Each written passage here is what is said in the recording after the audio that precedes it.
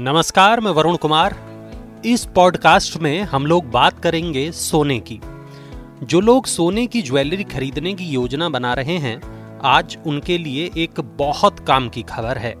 देश के 256 जिलों में हॉलमार्किंग केंद्र खुल गए हैं। बाकी जिलों में भी इस तरह के केंद्र खोलने की कवायद चल रही है। इससे गांव और कस्बों में भी हॉलमार्किंग ज्वेलरी मिलने लगेगी। इसका सबसे बड़ा फायदा ये होगा कि सोने की शुद्धता को लेकर लोगों के साथ जो ठगी होती है उस पर अंकुश लगेगा।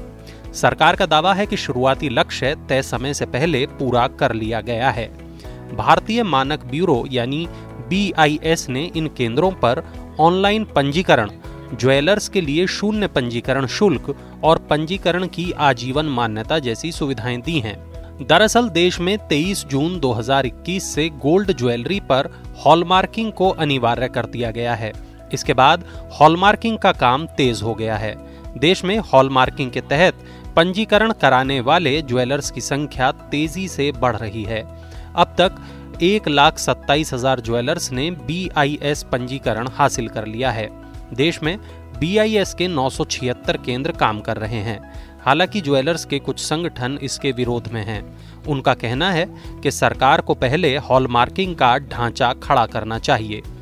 सराफा व्यापारी योगेश सिंघल कहते हैं कि हॉलमार्किंग की व्यवस्था देश भर में लागू होनी चाहिए। इससे ज्वेलर्स के प्रति लोगों का विश्वास बढ़ा है। लेकिन बड़े शहरों में मैन्युफैक्चरिंग स्तर पर स्थापित हॉलमार्किंग केंद्रों को तो खूब काम मिल रहा है और जिला स्तर के केंद्र खाली पड़े हैं। ये नीति कारगर साबित नहीं हुई है।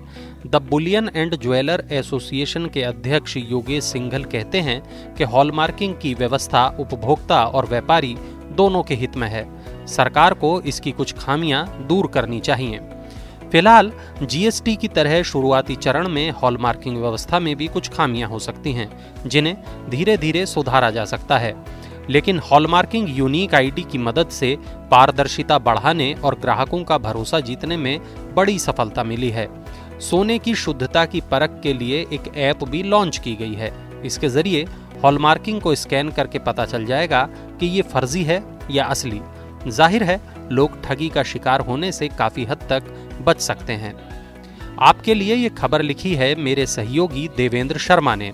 और ऐसी ही तमाम बड़ी खबरों के लिए बने रहिए मनी 9 के साथ।